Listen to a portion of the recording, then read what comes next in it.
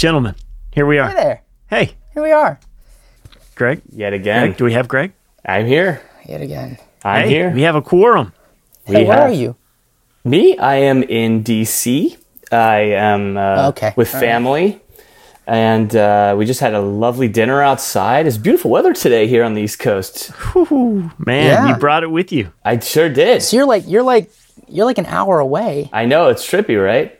Get down here. It Get really down is. here. Come on. What are you guys doing? Let's go. You know what? I'm going to put the stuff down. Play tire Listeners, just hold on 1 hour. We'll be with you. I'll be there 10 to 11.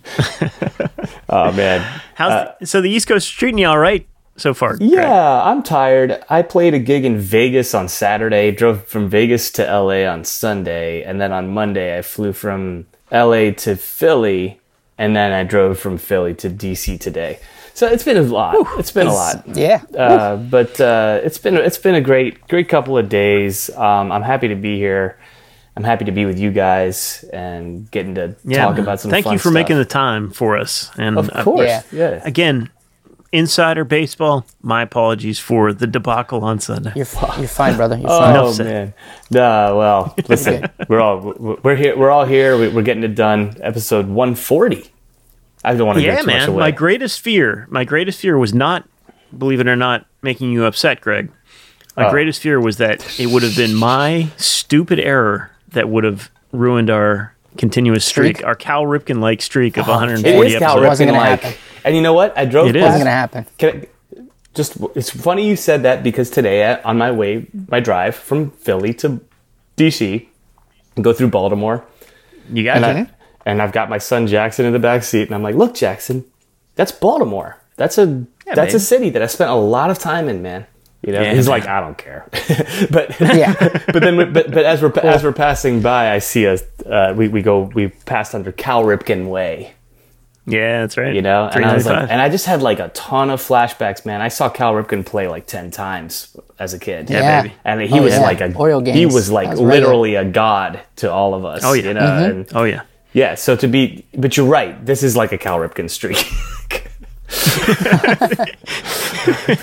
If Cal Ripken had a podcast, he would be us or something like that. Yeah, exactly. Something like that. Yeah, he would have. What was his record? Yeah, 139 episodes actually. That's right. We're breaking it tonight. we just broke it. Yeah, we just broke it. Congratulations. How many games did he actually play, though? What was it? It was something ridiculous. The streak, Lou Gehrig's streak, was broken at 2,148 games. But I don't know. I think it was 2130, Jay. I think it was. Okay. I think Lou Gehrig. That actually sounds a lot more correct. I just remember the numbers being up on Camden Yards. Listeners. No, I mean, listen, you were like 18 off. That's not bad. For some reason, that number is that it? I think you're right. Wrong. And then he 21. I think you're right on that. But Nick's question was how many games did Cal Ripken play in a row, and that I don't have. It's somewhere in the 3,000s. No, I don't know if he reached 3,000. All right, we can find this out. Yeah, we can find this out. I think he probably made it to like 24 or maybe 2,500. Dude, he played for another. He broke it in 95. Suddenly, this became a sports trivia podcast. You know what? It's fine. It's Baltimore. We got to figure this out. It's true. You're right, Greg. It's probably not in 3,000s. I'm just imagining he played. If he played another 4 years. Okay. So then he might. That's close. 162 games a year. Yeah. 2632. Okay. 2632. Right. I stand corrected. Well, meet in the middle. Done. Meet in the middle. That's right. That's right. Yeah. Just there you have it, man. The legend. Yeah. Yes, indeed. Yeah, I told. We were driving past Baltimore ourselves, and I told Ben. I said, "This is the city that Dad has a tattoo of on his back," and he gave the same reaction as Jack. What the hell are you talking about, old man?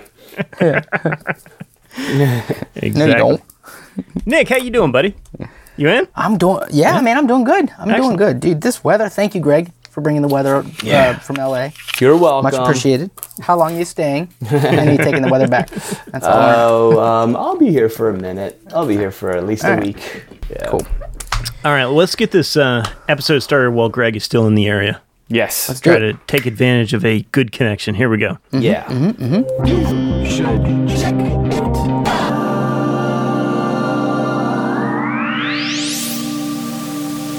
Yes, that's right. You are tuned into You Should Check It Out. This is episode 140 Woo-hoo. Coming at you on a beautiful Thursday. My name's Jay. I'm Nick. And I'm Greg. Great to be here with you. We got some incredible musicians from the 90s and aughts coming at you this week. I'm going to be talking about a musician who started in the 90s and really rose to fame in the aughts. Nick is going to be talking about a musician that started in like the 50s and kind of came to fruition in like the 80s and 18. the 90s. Yeah. 18, 15, Right. 18. Right. And Greg's going to be talking about some musicians that came to prominence in the 80s. True. And, still going. Still there. Still going. Just like us someday. You know it. right. You know it, baby. Well, we were born in the 80s. We've been going since the 80s. Yeah. Absolutely. In one form or another, we have been going since the 80s. It's documented. Well, let me get things started, boys, if you don't mind. Let's I'm up do this. first. What are we doing? Jack White. Jack Who? White. Jack Weird. Jack Wick. Jack White Oh, had a heck of a week last week. Did he? he did seem to be popping up here and there. Yeah, he was on pretty much every news feed I was tuned into. He had a new album that dropped last week. Okay.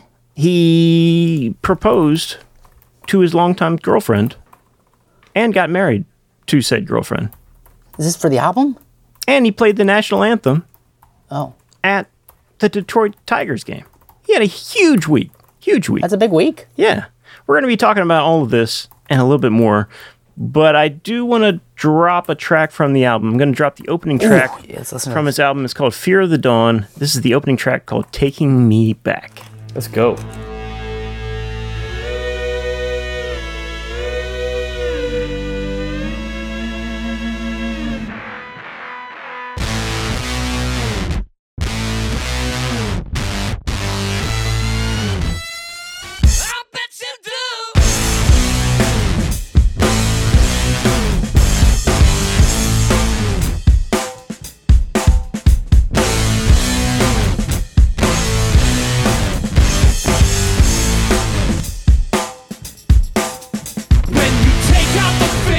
And you pull all the triggers. Well, you're taking me back. You're taking me back. When you listen to mystics as you lay at your picnics, you're taking me back. You're taking me back.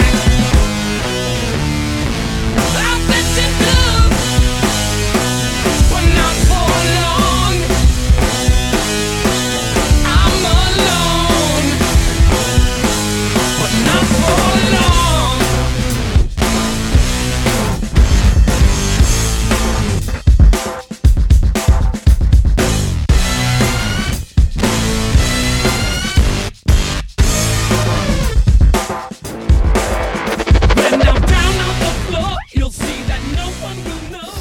Got a you little go. weird.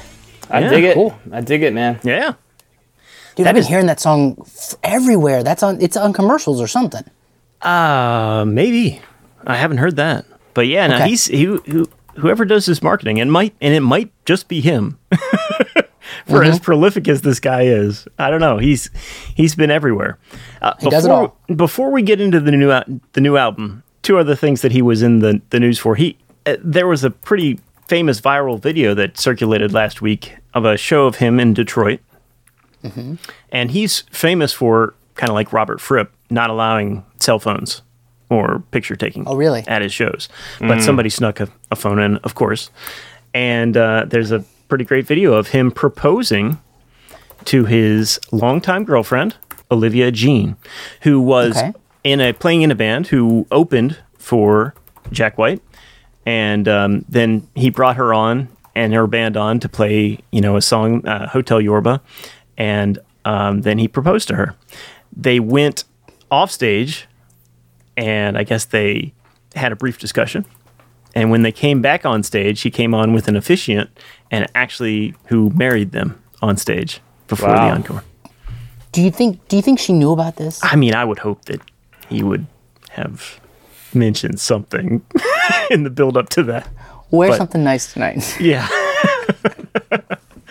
I don't know. It's hard to say, but pretty cool, whatever. I don't know. She seemed happy. Yeah. Everybody seemed happy. It was a good scene. Cool.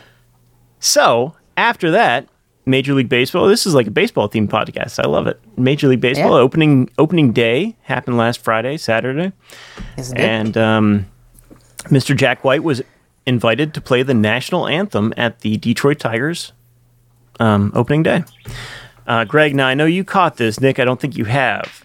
Bird Clock apparently did, but Bird I Clock. did not. I mean, he was the arranger, I think, for the whole Yeah, thing. yeah. Sure. He was the sure. MD. Well, he was the officiant. Yeah. Exactly. It was him with an organ player, him playing guitar, Okay. slide guitar, an organ player, and his drummer, who I don't know the name of. But it was an interesting performance. It was all instrumental, no vocals.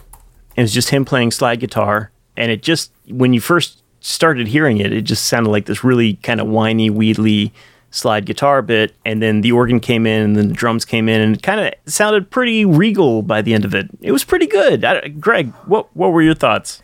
Oh man, it was kind of striking. I mean, the mix that I heard seemed it was like a board mix. Okay. So it kind of didn't. I would have loved to hear it in the stadium. Yeah. With a little space, with a little separation. Yeah. However, I did think it was pretty striking, and kind of his patented classic yet modern sound. Yeah. Yeah. And ballsy, and I honestly was like, this is legit. Yeah. He's always been legit to me, except for the very beginning when he first came out. I didn't know quite what to make of it. Early White Stripes, not a huge fan.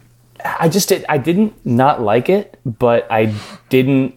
Again, I wasn't quite sure if I was on board or not. It wasn't until It was so simplistic. Elephant came out though and knocked my socks off, and then after that I was like, okay, he's great. That's not to say that I've loved everything that he's made since then, but I still think that album is really a benchmark, for that type of thing. And no, I'm in this. I'm actually in the same boat. It was your friend Brian. No, I just know him as Nelson. Nelson. Come on, Nick, help me out. Neil? Neil. Oh, you're talking Neil Nelson? Contra. I don't. Your friend. I don't. Your friend. He was Neil. my friend first, to be fair. Absolutely. No, absolutely no. No, not Nick's friend. No, it was your friend, Greg. Neil. Okay. Neil Connell. You introduced me I consider him to a Neil. friend. And he introduced me to the White Stripes when they were still in kind of that nascent phase. And Right. I had the same reaction as you. I was like, I don't like this is pretty good, but I don't know if I believe him or not. Yes, that's what it is. It was, and it's so simple that it was like, is this for real? You kind of like needed to reserve judgment for a sophomore attempt. Yeah. But no, they definitely have won me over since then. So anyway, I agree with you, Greg. Like when the first verse, I guess, if you will, of the national anthem, it's kind of him playing this like really weedly, just like slide guitar. I'm like, if it's just gonna be this, there might be some booze by the end of this. This is pretty rough. But then it comes around. It was an interesting take. Yeah. All right. Was it received fine? Received okay? Oh yeah. See, people seem to like it. I mean, it must. And by the way, that drummer is Daru Jones. Thank you. He's incredible. He's the beast. He's a beast. He plays the drums like he sort of tilts them, facing away from him. I don't know if that you know what I mean, like a Ginger Baker. Ginger Baker on steroids, just like further. It's away from even him. further. Yeah, as far as like the positioning. Weird. Okay, I'm gonna look this up. Sounds good. So all of that was kind of, I mean, it's all very nice press for it's ancillary for what is his first solo album, and it's been a couple years, maybe 6 years, I think. Okay. I haven't been a huge fan. I haven't disliked, but I haven't been a huge fan of any of his stuff with the Raconteurs or his other solo albums. So this wasn't one that was on my radar necessarily. It wasn't one that I was like dying to hear. I like the idea of Jack White more than the music of Jack White, I guess I would say. That first Raconteurs album, though, man. Oof. I love that. That one has grown on me. It's that one has grown on me. Yeah, every song is good. But this album, man, I am a fan. fan. Yeah? Yeah, it is. It's ambitious, man. It's really, really out there. You dropped this in the notes yesterday, so I didn't get a chance to give it a full listen, but I listened to the first 4 songs. It sounds like the hardest stuff he's done. Yeah, I guess so. it's definitely a different approach from anything else he's done. I watched a really cool Apple Music documentary on the making of this album. And it's cool because the interviewer says, you know, this is clearly a departure from what you've done before, which is, you know, Jack White has always been a proponent of, you know, the analog approach, you know, less is more, recording to tape, try to record as much live as possible, that kind of thing. And this album was recorded in quarantine. It's all Jack White. He plays all the instruments there's a couple guest spots on it. So that's him playing drums, bass, the whole thing, organ, the whole thing. There's sampling, there's keyboards, there's a lot of cut and paste. It sounds like a quote unquote digital record. And, you know, the interviewer confronted him about that. And Jack was like, yeah, well, you know, I'm not like opposed to those things. It's just using them in the right way, which, you know, I totally get down with. Yeah. So let's hear another song, if I may. Please. This is one of my favorites on it. It's called Heidi Ho. And this is a good example of kind of this cut and paste mashup thing that's going on. It samples a classic Cab Calloway track from like the 1920s and 1930s. Interesting. Cool. It sounds like Jack White singing this sample, but it's actually Cab Calloway at the beginning of this. And it features an excellent guest lyric by Q-Tip. Oh, man. Oh. Pretty cool. So this is Heidi Ho. Check this out.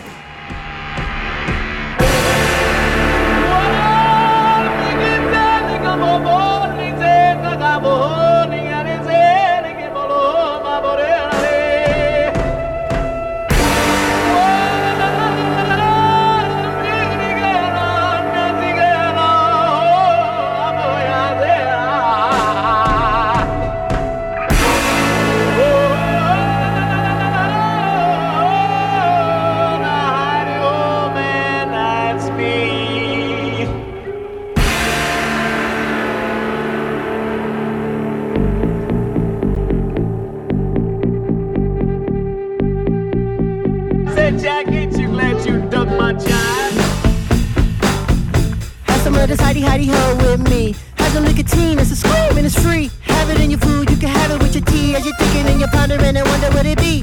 Heidi Ho is a Callaway vibe. Where you're hip and you're clean and you ain't taking no drive. Speaking of jive, I think I was on the label. That was a long time ago, that was a fable. Heidi Ho, when you looking in your mirror, when your fit is legit and it can't get any clearer. You're the wave, you're the rave, the unanimous conclusion. Hair in the bag like Stevie Wonder with contusions. It's a guitar Chuck coming for Chuck Berry.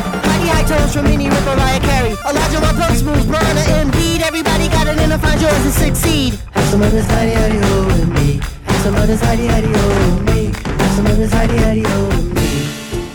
Pretty cool. Dude, that's awesome. There's already like 4 sections of that song, and then it goes into like this acoustic breakdown. It's crazy. I mean, it's like very mashup, cut and paste, very 2022. You know, is DJ Cummerbund involved? Yeah, maybe. That like hypergogic rock. Or something like that. yeah, absolutely. So cool, I mean, you know, I read the Pitchfork review. I'm not going to do a review of the review. I'll leave that to others. Okay. All right. They gave it a 6.5, which I feel is it's a bit of a low blow.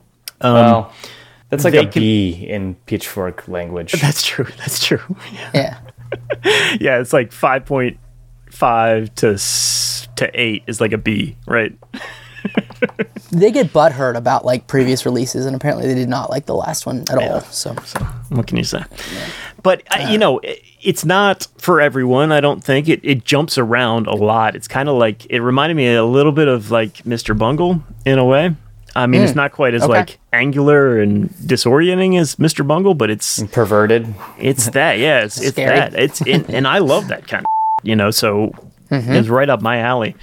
If you like ambitious, aggressive music, you're gonna like this, I think. If you like not knowing what's gonna happen next. Yeah. And that's the thing with Jack White. Like, I was not expecting this from him at all, and I was pleasantly surprised. Obviously, he's a super talented guy, and excited. He's actually got another album coming out the same year, so interested to see what's coming next. Yeah, well, you know, he's definitely an ambitious guy, and he's putting it all out on his own record label, Third Man Records. It's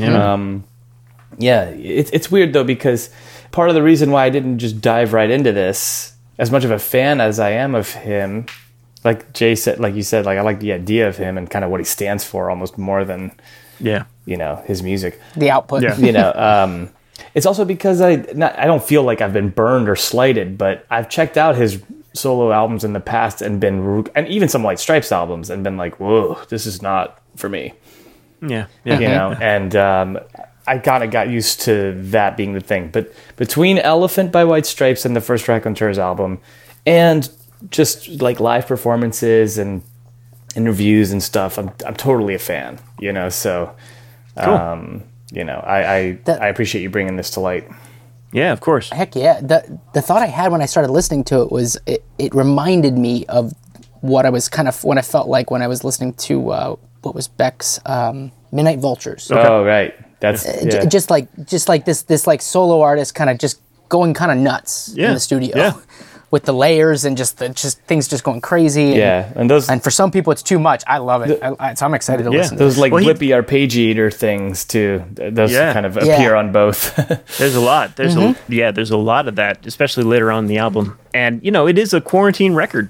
So we are hearing some output of a guy who clearly can't get out of his own way. I mean, he's got so many ideas coming out of his head. This is an example of an album that comes out of being locked in your house and not being able to collaborate.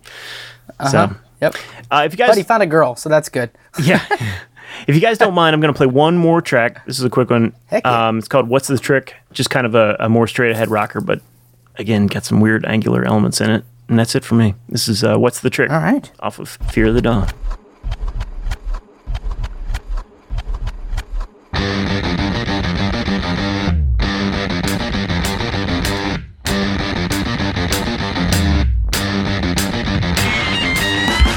What's the trick in making my love stick? What's the trick?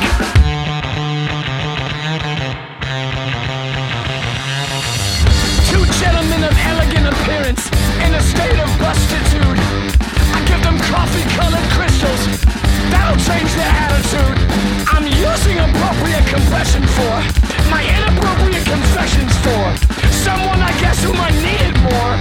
I don't even know what I'm doing it for.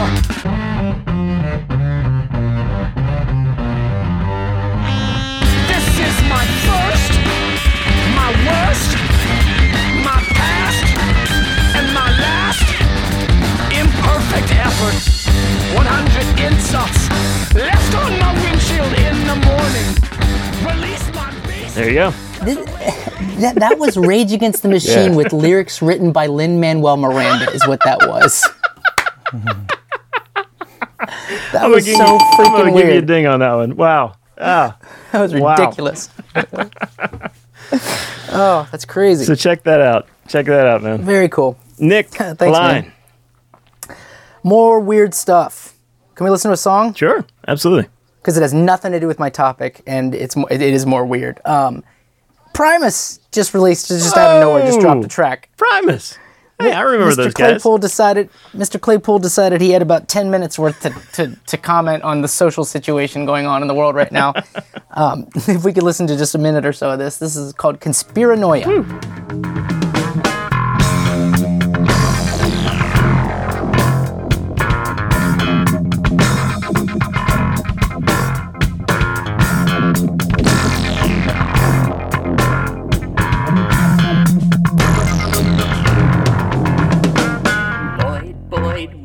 Conspiranoid, barking chemtrails in the skies, claiming Bill Gates had put microchips in all the chicken pot pies, launching himself in his lawn chair, proving the earth was flat, microwaving his burritos, now he always wears his tinfoil hat.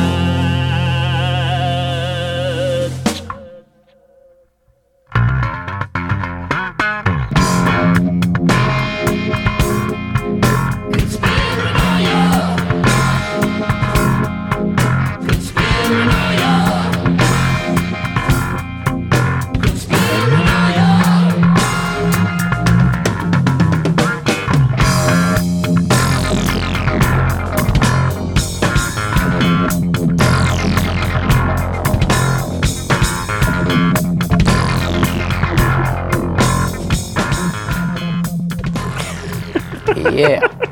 Okay. Classic Primus. I mean, it's Primus. There's nothing. Nothing has changed. Is it the same lineup? Yeah. Larry Lalonde, Tim Alexander. I think Tim's still playing. Is it? Sounds like it. The same guitarist? Yeah. Okay. Larry Lalonde. Yeah. Okay. Cool. Yeah. That's brilliant. Yeah, same group. I don't know if they have an album coming out or whatever. I don't know. He just dropped that, and I thought it was funny. 10 minutes long too, right? Yeah, it is. It is, and it's that. It's pretty much that. It goes back and forth. He just has a lot of verses.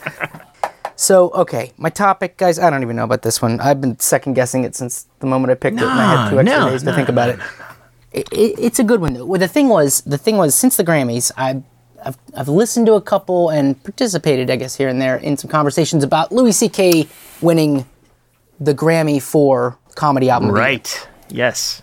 And it's both people are on both sides of this thing. It's like, no, he should, blah, blah, blah, he should go away, he should never come back, and we don't ever see him again. And it's fine. He's had some time to think about things. He came back, he kind of talks about it a little bit on the album. Not really, but whatever. Yeah. And so I was thinking about how we don't do this well in this country. Never have. We've never dealt with but forgiving people? Anything involving. No, more of if there's something to be shameful of, one half of the country rejects it entirely, and the other half wants to just shove your face in it, and that's all that ever matters. And if that thing happened, you have to be the worst person ever. Right. Just it's basically, it turns into a polarization, and there's just no in between. The Civil War being a good example of that. This would be the issue of slavery is one that doesn't seem like it's ever really been addressed in American society in a healthy way. But I come across articles like the one that I found, and I kind of map it over.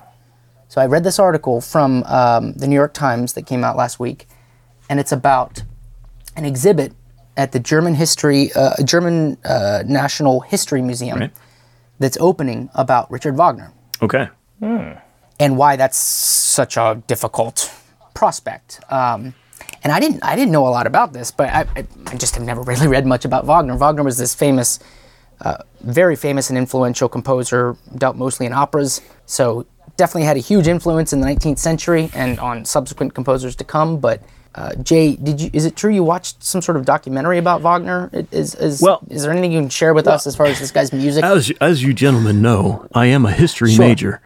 Yeah, I'm a failed music major, and I turned history major, and my specialty was kind of the German Reformation in the late 1800s. So I felt like I should be able to offer something. Do you know I just learned that right now? Really? Do you know that? I didn't know that. I mean, I haven't really followed. I'm just saying, I'm a friend in certain cases. No, not at all. No, go ahead. Not at all. Not at all.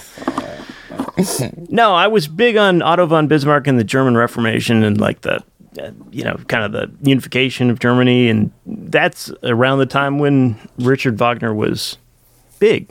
He was composing his big operas, The Ring and Tristan and Isolde, and was not only a big musical force, was also a fairly big philosophical force at the time, because he had written a couple treatises on how bad Jews were, basically. Specifically why they couldn't be counted on to make their own creative music. Basically, they were only in it for the money, and they would only copy other people, and they couldn't come up with their own stuff. Was kind of, and this would have been in the mid. I think he originally wrote that in 1860, and then of course he had to revise it and update it in 1870. Sure, yeah, a reissue. The guy, that's right. The guy passed away, I think, in 1890 or late 1880s or something like that. 83, I think it was. Yeah. But unfortunately, I mean, there's a lot of unfortunate things about Richard Wagner, but the Nazis were real big fans. Naturally. And so were his descendants, right? And so were his descendants. And of the Nazis. And so, a lot of his music has been co-opted by anti-Semitic forces throughout the world. It also helped, I think, that he writes very dramatic, operatic music and he talks about, how great it would be if the German people all rose up together and were unified as one, and you can view that in a couple different ways. So patriotism. So yeah, his music has been co-opted by a lot of pretty bad people. So anyway, yeah, to answer your question, like I felt like I all I knew about Richard Wagner was leitmotifs, opera. Mm-hmm. Yeah. Ride of the Valkyries or Flight of the Valkyries or whatever. Right. The big questions ones you need to answer to get the multiple choice questions on the. Yeah. So I felt like I should do some research to try to make myself sound a little bit more as though I earned my degree. So I hope that helped at all. No, that was very helpful. Thank you very much. So a lot of very popular music was a force of unification and patriotism at the time, even absent, I think, that his specific treatises. Just the music, just the idea of having like a nationalized Germany and getting behind that was a big influence. So there's a quote from the article that I thought was pretty interesting, or not interesting. It was just kind of like hit the nail on the head as far as why this is such a problem. And given all of that history, you can't have a naive and beautiful production of a Wagner opera in Germany. It's absolutely impossible. Yeah. So with that like historic backdrop that you just gave, they basically opened a new exhibit called Richard Wagner and the Nationalization of Feeling. And they focus on basically what this exhibit does is it focuses on 4 feelings: belonging and alienation, and then eros and disgust. And what they essentially do is they've got like they give credo to the work that he did, the influence, the music, but then they have this one exhibit created by the director Barry Kosky, is a sound collage presented in the darkness of this. You sit in this black box, and it mixes historical recordings with of his music with anti-Semitic quotes translated from Yiddish. As read, and the intent of the exhibit is to cause disgust and nausea. Wow. That's like it. So there's I think there's light components and stuff, and it's basically to give you the sense of nausea when it comes to this guy. So they're trying to evoke the feelings surrounding this as a kind of a way to deal with both sides of this. Right. And I thought, okay, all right, so here you go. Here's kind of this is kind of a core. Is there anything to learn here? Anything at all? Does this seem like a good idea, or is this just silly bullshit like 100 years later? I don't know, Greg. I don't have too much to say about this other than it's wrong side of history, obviously, and wrong ideas, man. Not wrong side of history. Wrong ideas. Yes, exactly. Much better said. And that's a shame. It's just sometimes we put these artists on this pedestal and we can't even imagine. We imagine that like people who are creative and gifted could never really like be so full of these awful thoughts. You know what I mean? And trying to project them through their work. And it's kind of, honestly, I hate to say it because it's, I don't want to make you second guess your topic, but it's like, there's already so much like heaviness and hate in the world. It's kind of like, but at the same time, it's relevant. The point is, can you move past it? Like, can you both acknowledge this artist and the brilliant work that he did do without not mentioning, and to me, the problem with this process is it makes it inaccessible to people that aren't mature enough to understand the nuance. It puts a lot of onus on the participant or the listener, and a maturity required to kind of get that it's both sides.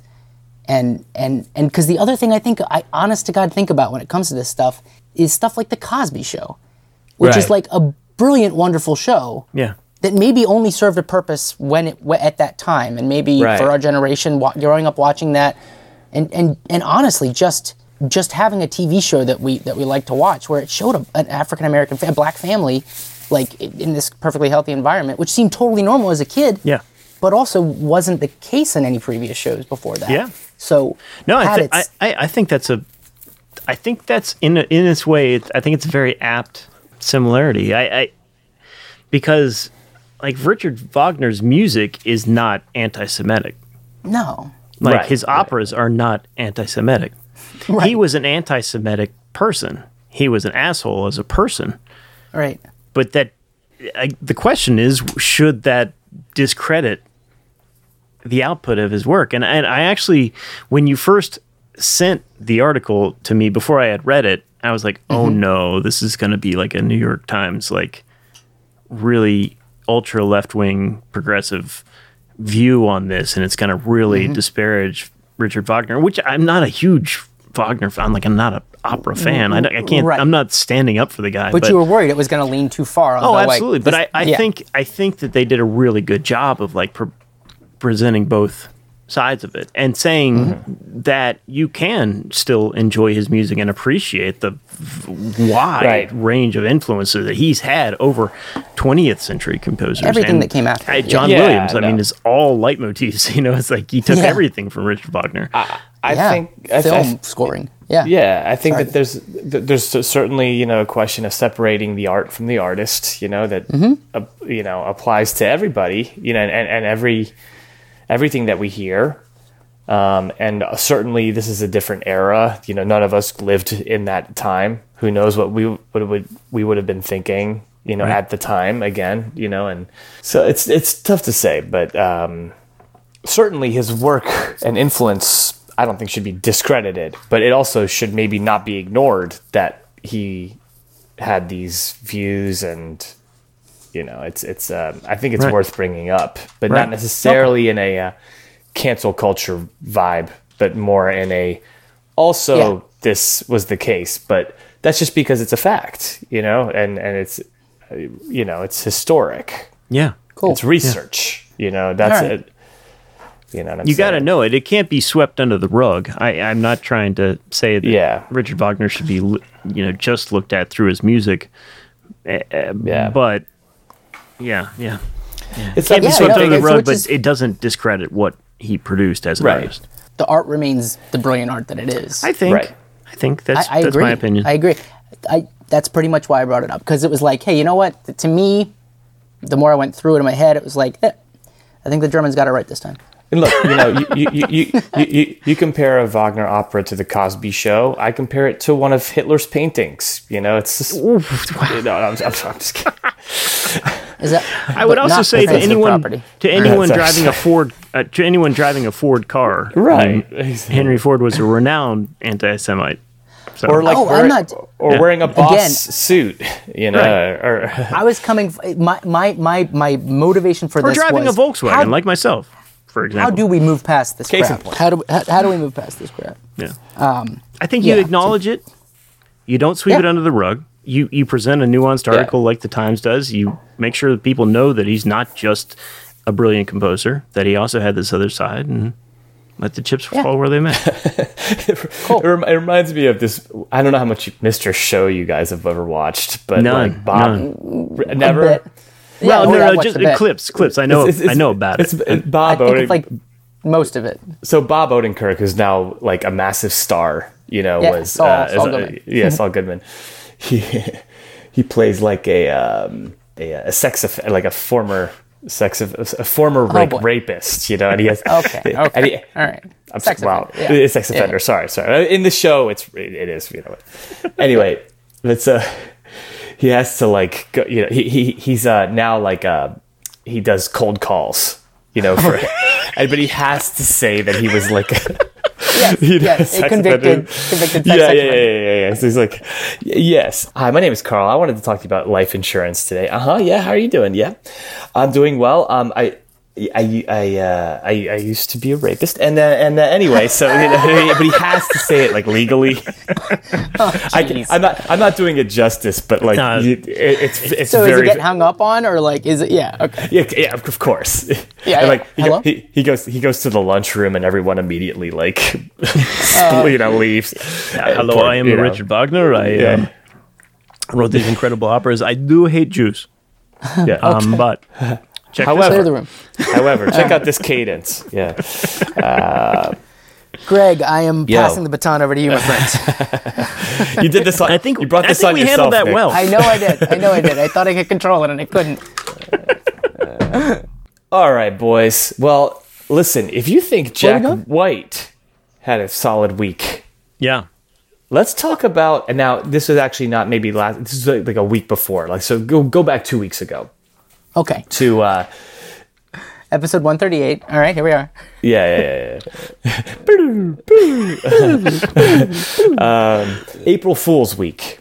Right. Let's go back that far, okay? All right. April 1st, I believe, was the day that the new Red Hot Chili Peppers album, Unlimited Love, was released. Oh, and that's right. Before we get into that, we're going to play some clips. We're going to talk about a review, a Pitchfork review, all that stuff.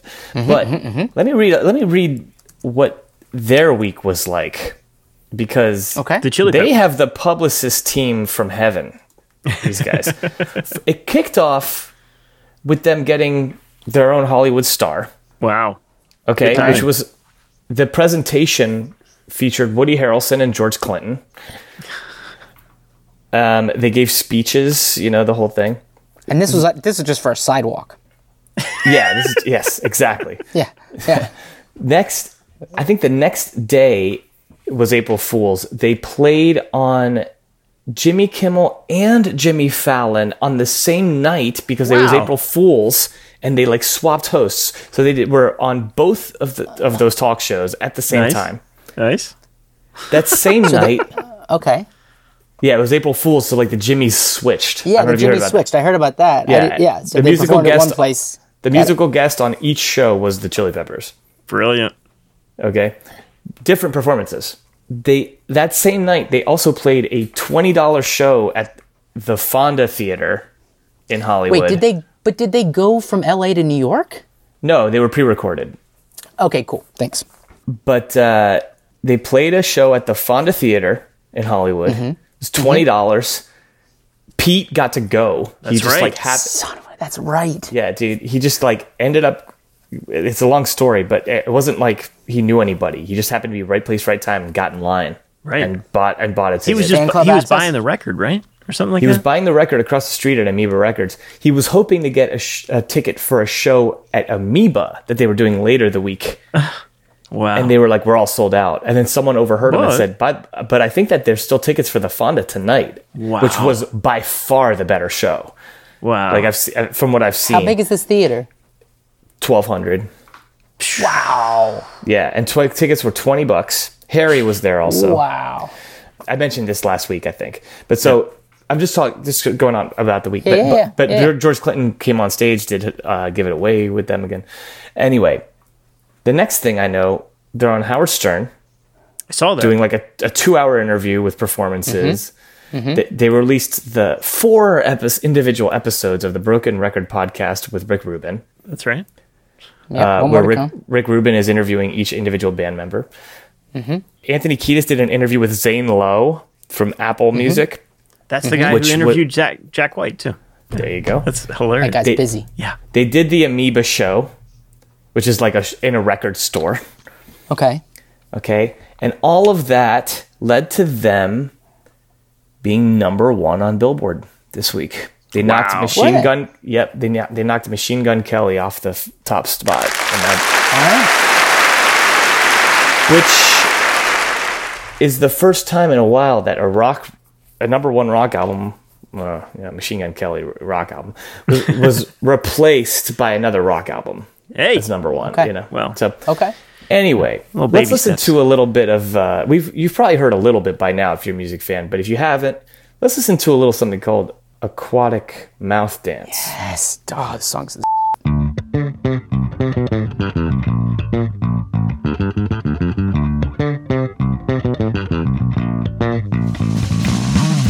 Looking back at the years gone by when the message changed my life.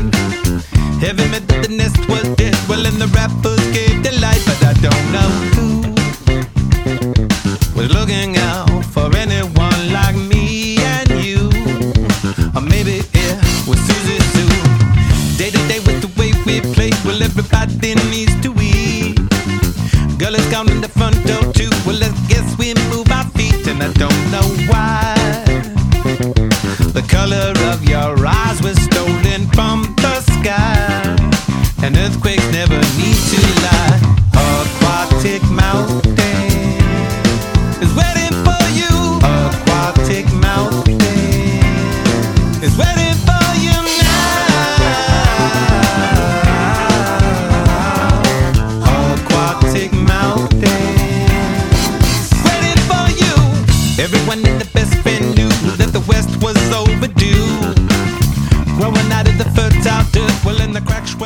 Pretty funky. Is that man. the one where Flea's hitting the trumpets at the end? I think, yeah, there's a lot of horns eventually. Yeah. Oh, that's so and good. they're out. They're not like in key really. Yeah, they get pretty spacey. It's pretty brassy. cool. Yeah, no, it's jazzy. It's great. That's the third song on the album. It's not like buried in the end, you know? But listen, look, I have a personal, like for better or for worse, strange relationship with this music because here I am. I've been performing. To say I've studied this music is an understatement because it's literally my job. Right. Yeah. To learn this music and perform it in a way that's how do I say it? Thank you. Authentic, and yet it's like being the bride, the friend of the bride. Like you don't want to, you know what I mean? Like you don't want to be like, I can do it even better. You know what I mean? Like you don't want to you know what I'm saying? Like it's a yes, yeah. But while still like restraining yourself from trying to like not that we could do it better. I'm just saying that like without even trying to be even more. I don't know how to describe it. It's in tribute. It's in tribute to the band. We realize we cannot be more pure than you know what I mean than they are when performing it. So anyway, in any case, we're drawing from a source, and you want to draw as much as possible, as many details. Sure. In this music, and so when I hear this, I'm kind of like, oh no. Because there's like this sense of like doom of like, oh my God, like the more details that come at me, like that is gonna mean more work to do. You have to ingest and retain. Yes, exactly. And I'm already at the brim. I've learned like 70 Chili Peppers songs at this point. But that was my first kind of like, oh no, I don't even really want the initial dread. How can I even enjoy this? It's basically like someone. It's like Jay. It's like you talking about. It's like I'm dealing with 15 projects right now. It's like I'm dealing with 17 new Chili Peppers tracks right now. Right. Sure. Sure. Yeah. Good for them. They're a number one album. Right. Thank you. Yeah. They're number one on Billboard right now. Good for them. So in any case, I have a weird relationship. However, that has like kind of worn off. Come and gone.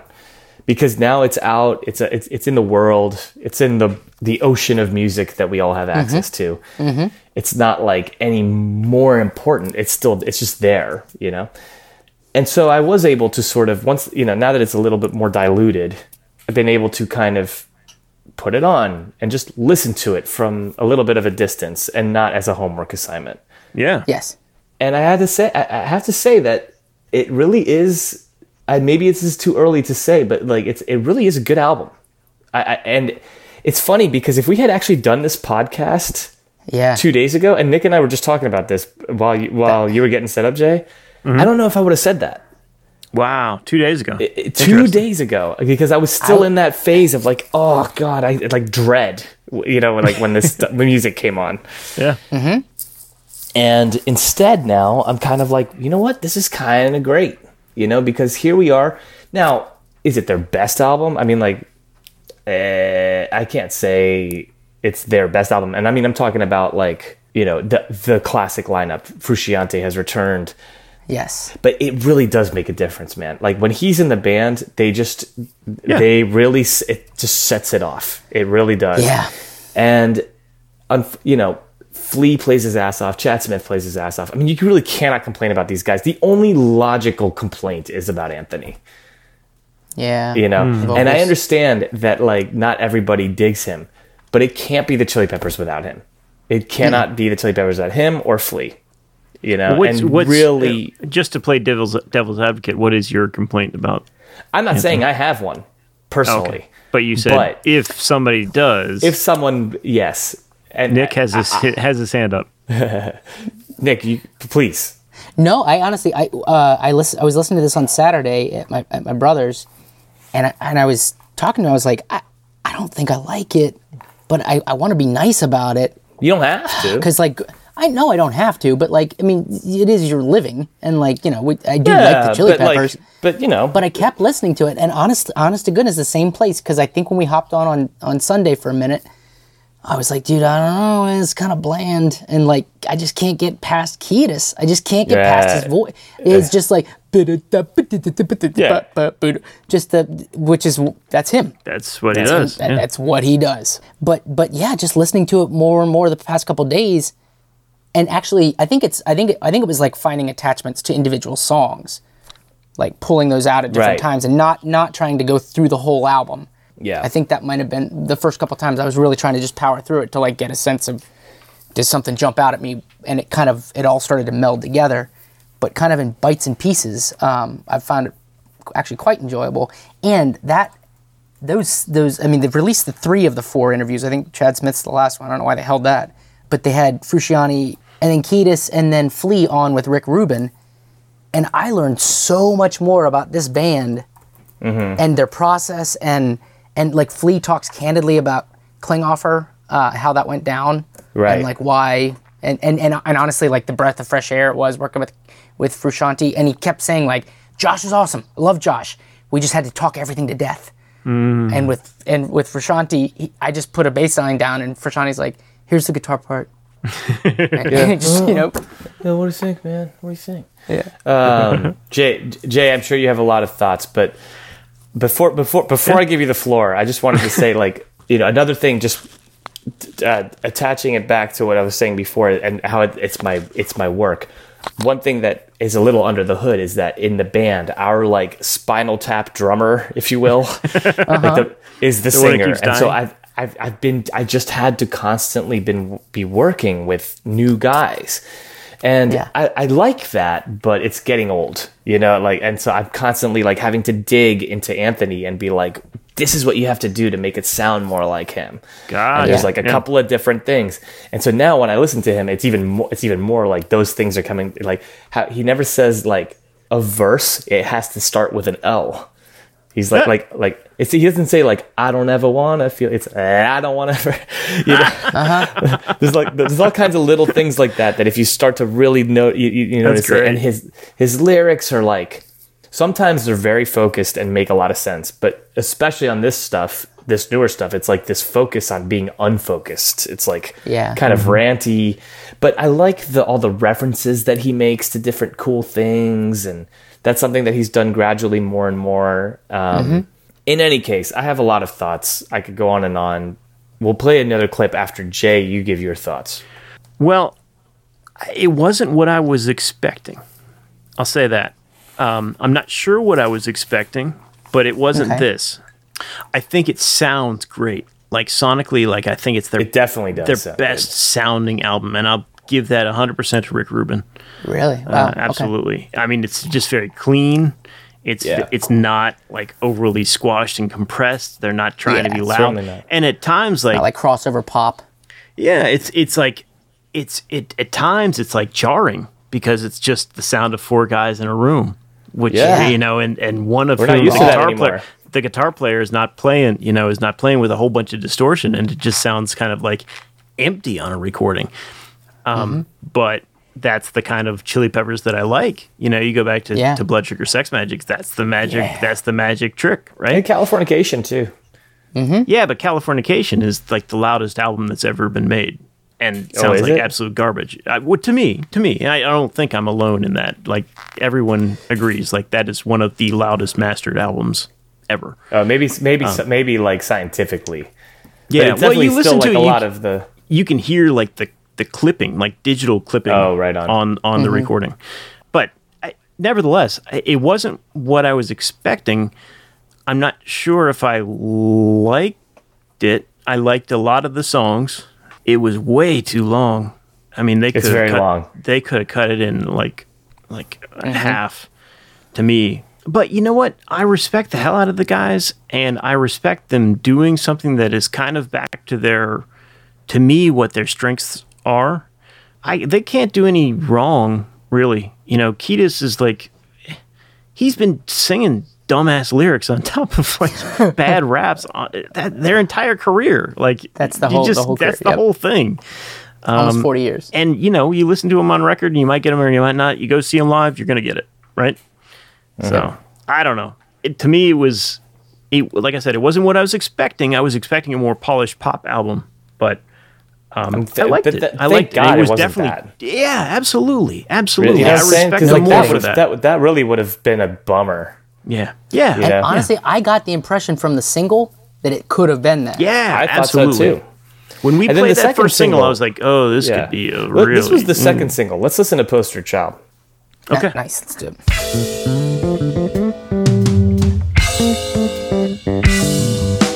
Melly Mel and Richard Hell were dancing at the Taco Bell when someone heard a rebel yell. I think it was an infidel. Adam Matt and Robert Plant with banter of a sycophant, enlisted by Ulysses Grant to record at the record plant. Islamabad is on the Not Havana at the riot squad, and if you want to be a mod, you'll have to meet me at the quad. You got the best of my logo. I'll take the rest of your show. Oh, you got the best of my yogo. I'll take the rest of your yo-no. Parliament's atomic dog, the hats were filling up with fog. Talk about the life and death of every penny analog. The 70s was such a win, singing the Led Zeppelin. Lizzie looking mighty thin, the Thompsons had another twin. My daughter won the lottery, the numbers never thought of me. Ramones had a lobotomy, so screaming like a pottery. I will be your poster child. You know the world is ours for a little while, and then I will be your poster child tonight.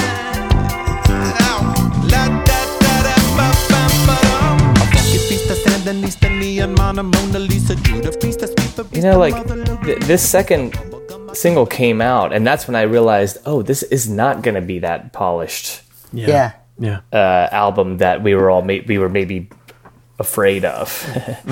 And so Pitchfork gave this like a 6.2. I was going to do a review. The review, it was a good review. I'll say it in I just don't want to take up too much time because I'd rather talk about the album than the review. Sure. Okay. But I know you guys took a look at it, and one thing that was interesting about this Pitchfork review is that the author was describing how he was kind of defending the Red Hot Chili Peppers to like these kind of younger hipsters who are like, why do you care about this band? And he's like, well, you know, the other Pitchfork writers. And he's like, well, you kind of had to be there. It's kind of what he, you know, is how he put it in the end. And he's like, just because, you know, this is not the way I want to necessarily remember them with the album Unlimited Love doesn't mean that I'm upset that it exists. It is interesting to think about, like, if you didn't know the Chili Peppers in the 90s, to hear this album must be jarring, right? I would hope so. That's the first time I've kind of really wrapped my head around that, but yeah. Wow.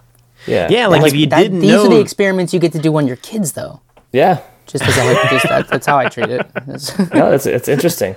And, you know, it's there's a lot of badassery on this album. Yeah. You know, a lot of technical know-how, but they restrain themselves and, you know, they try to come up with stuff that's cool, you know, and it's cool to them at least.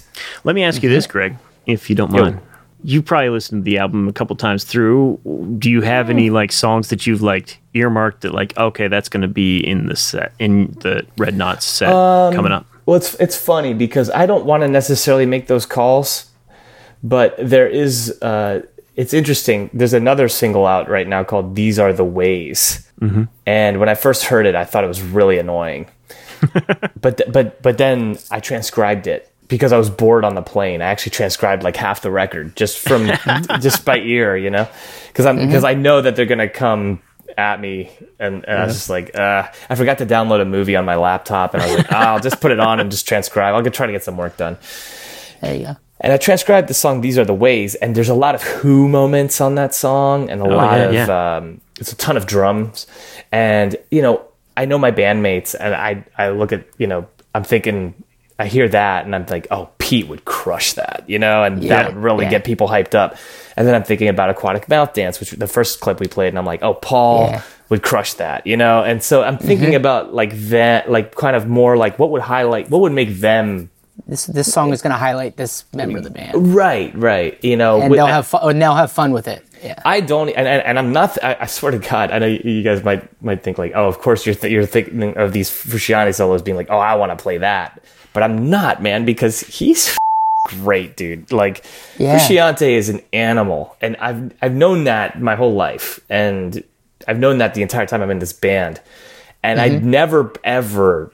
Like, you know, I'm not saying I bow down to him, but like, man, I do give him like a ton of credit as an artist, especially in the Chili Peppers. I don't really get down with his solo stuff, but man, but all his solo stuff, it's all there in the Chili Peppers. He's very pure in that way. Like, it's like you could extract all his parts from a Chili Pepper song, and then suddenly it's like a John Frusciante solo album. Yeah, but the friend of the show, Eric Lenhart, one of his favorites is a Frusciante solo album. Really? He's always asked me like, "What does Greg think of that album?" I don't know. He'd have to tell me which one. There's like 20 of them, and I haven't listened to them all. And some of them are just really like. Ooh, cool. You know, but I'm still. I mean, he has a really cool. Anyway, if you know anything about John Frusciante, I don't have to explain it to you. If he wasn't alive, he'd be like top 5 guitar players. I think. You know, like on the Rolling Stone list. I think so. You know what I mean? But he's still alive. I think so, man. Okay. Because like, really, would you look?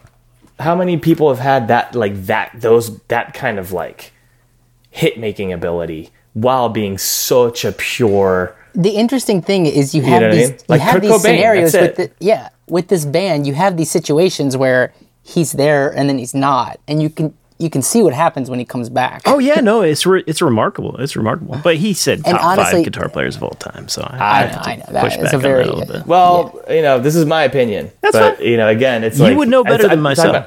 I'm just talking about rock guitarists because. Look, there's not that many other people doing the tribute to the Red Hot Chili Peppers, and you know it's not easy to play. Like it's not easy to play like Flea. It's not easy to play like Chad Smith. It's hard as hell to play like Frusciante. I do my best, but I can't do it, man. You know what I mean? Like there's a lot of stuff. I'm doing all right, but really, like, is there stuff he does that you still work more? No, I mean really more on the sonic level. Okay, you know, but like achieving the sound. Well, some of those sounds are like literally impossible to create live. I mean, like on Stadium Arcadium, he was playing. He would record a guitar solo and then put it through a wall of like modular synthesis and just like go to town. Like, how the hell am I supposed to recreate that on stage? Right. You know what I mean? Like, of course. So, in any case, I do appreciate his and the fact that when he's not feeling it, he just leaves the band. Yeah, right. He never ever forced it. Like that's he knows artistically where he needs to be. That is a very valuable, I think, lesson. You know what I mean? For especially for the younger generation, it's not about quitting, but it's about like recognizing, like, you know what, I'm not here. Yeah, like no matter what was thrown at him, all the financial, all the dream stuff, all the rock star stuff, he turned it down several times in his life. Just because he didn't feel right, but then he had the balls to come back, and then be like, you know what, I'm going to do this again, and then each time he comes back, it's their best stuff, you know, or like it's so totally agree. It's a revival, creative revival, you know. And again, I don't want to blow too, you know, I don't want to like blow too much, you know, like in his direction, but I'm just saying that like it is quite impressive, and you know his presence is felt in so many ways on this record. Whether it's you can tell that he was arranging the song, he was coming up with parts, or all the crazy ass overdubs that he knows how to do. Like all the vocal harmonies are, just like wow, like you know, no doubt. And apparently this album, a thing that was different from because the second episode of the one with Rick Rubin, it was both Kiedis and Frusciante. Was that he actually oftentimes would come with vocal melodies if Anthony wanted to listen to him. Oh wow! Right. And Kiedis said like it was great. You know, some I used, some I didn't. Right. But yeah, like yes. And Flea also was just saying like he is so good. He's so good. He just kept saying he's so freaking good. So I mean, you know, obviously I have a strange relationship with it, but I think we kind of all do, and that says a lot. Well, yeah. I mean, they're a band that the stuff that I love of theirs I can't get enough of, you know, and it never gets old, and it's like unlike anything else. And then there's a lot of stuff that I really can't stand. You know? Me too. Me too. Absolutely. But again, the stuff that's good, you know, is worth extracting and analyzing and. Yeah. You know, and the fact that they're still that they're willing to put out an album like this and not really, I mean, this is definitely not a pandering album to anybody. It's not like they don't have anything to prove at this point. Exactly. And it's not, they're not phoning it in, and it's not like these are aimed at getting radio hits so they can sell licensing. It's not at all. It's just freaking music. That's it. I think that's, when I was listening to it, it's like, this does not the sound of a band that's phoning it in. It's not what I expected to hear, but it's definitely not a band that is not caring about what they're doing. They really do give a shit, and they sound great because of it. It's not my cup of tea the whole way through, but when they're hitting it, man, they Which, I mean, freaking good on them. Yeah. I think Flea and Kiedis will be 60 this year. Yeah, right. So and I mean, it's crazy. And they're ripped. They're in shape, you know. Yeah. Frusciante looks a little sickly. That's because it's Frusciante. Poor bastard. Frusciante, yeah. You know, but like the Fonda, you know, like Kiedis is like ripped, you know, and like Frusciante is wearing like a Black Flag t-shirt that's like three sizes too big, you know. He's got a hospital gown on. Hey man, you try carrying that band on your back for the last 3 decades. You see how you do. That's a good point. That's a good point. I have one more clip because let's hear Frusciante shred. Come on. All right. This is great.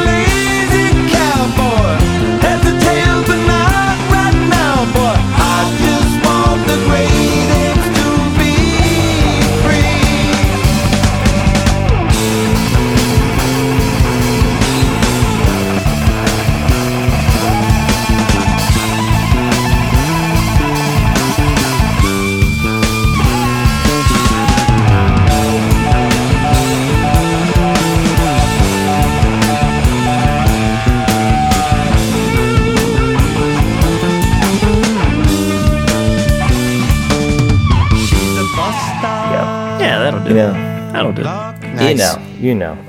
So which one was that, Greg? That was the Great Apes. The Great Apes. It's like, okay, Anthony. I just heard him say, "Superstars don't do the dishes." That was when I rolled my eyes. Snakes get high, or so I'm told. Yeah. Great so there stuff, you go. man. But yeah, well, you know, it look and there is a lot more to discuss, you know, because again. We can talk about the Chili Peppers and how they've made their mark, and now they're still coming out with the albums like this. Other bands, like for instance Rush. Oh, let's bookmark it, man. Let's bookmark it. Yeah. We could do a little bit on just that. You know, where I think Primus, so too. Primus right now. It's like there's just so more. Many. There's just more of it, but there's so many, but not every band gets that luxury. You know, some bands just end. And I think it's hardest. For the fans, not hardest, but it's hardest to know when you're already a fan of the early stuff, what the hell to do with this new stuff. Right. Yeah, it's like, is this as pure as the old stuff that I fell in love with, or is this like, are you just negotiating what's nostalgia versus what you like now? Yeah, guys. Right. This is perfect fodder for next week. So tune in. Right yes, on. It is. It's good. Yeah. But Jay, I can't, you know, I see that Frank Zappa poster behind you, and we're talking about Frusciante, and my mind is making the dots because if you haven't yet, you should really hear him interviewed by Rick Rubin, and he'll talk about like what he listened to at first in his life, and he's like Zappa, like that's what he listened to the most. Okay, like hardcore, yeah, big time. And you're like, okay, I hear it now. Like you hear it on that last, you know, just pentatonic shredding. Yeah. Yep. You know what I mean? And Crimson, like some Fripp. Yeah, tons of Crimson, he was saying. And I was like, I didn't know that about him. I figured like, oh, maybe like when he got a little older, he got into prog rock, but it was like, no, because that was just what he was introduced to. Wow. Later, he got into punk and like, you know, totally took it. Anyway, that's the Rick Rubin podcast. You should go listen to that. Yeah. Yeah, totally. That's it for me. I can wrap this up. Cool. Thank you for tuning in. If you want to find us online, go to youshouldcheckitout.com. If you want to send us an email, ysciopodcast@gmail.com. You can also find us online at Facebook and on Instagram. Our Twitter handle is @shouldcheck. You can listen to us on Apple Podcasts and Spotify and wherever podcasts are listened to. Leave us a review. And as always, tell a friend you should check it out. Please do. Please do. Appreciate it, gentlemen. Good times. And without any further ado, we'll see you back here next week. How about Awesome. Peace out, guys. Peace, guys. All right, dudes.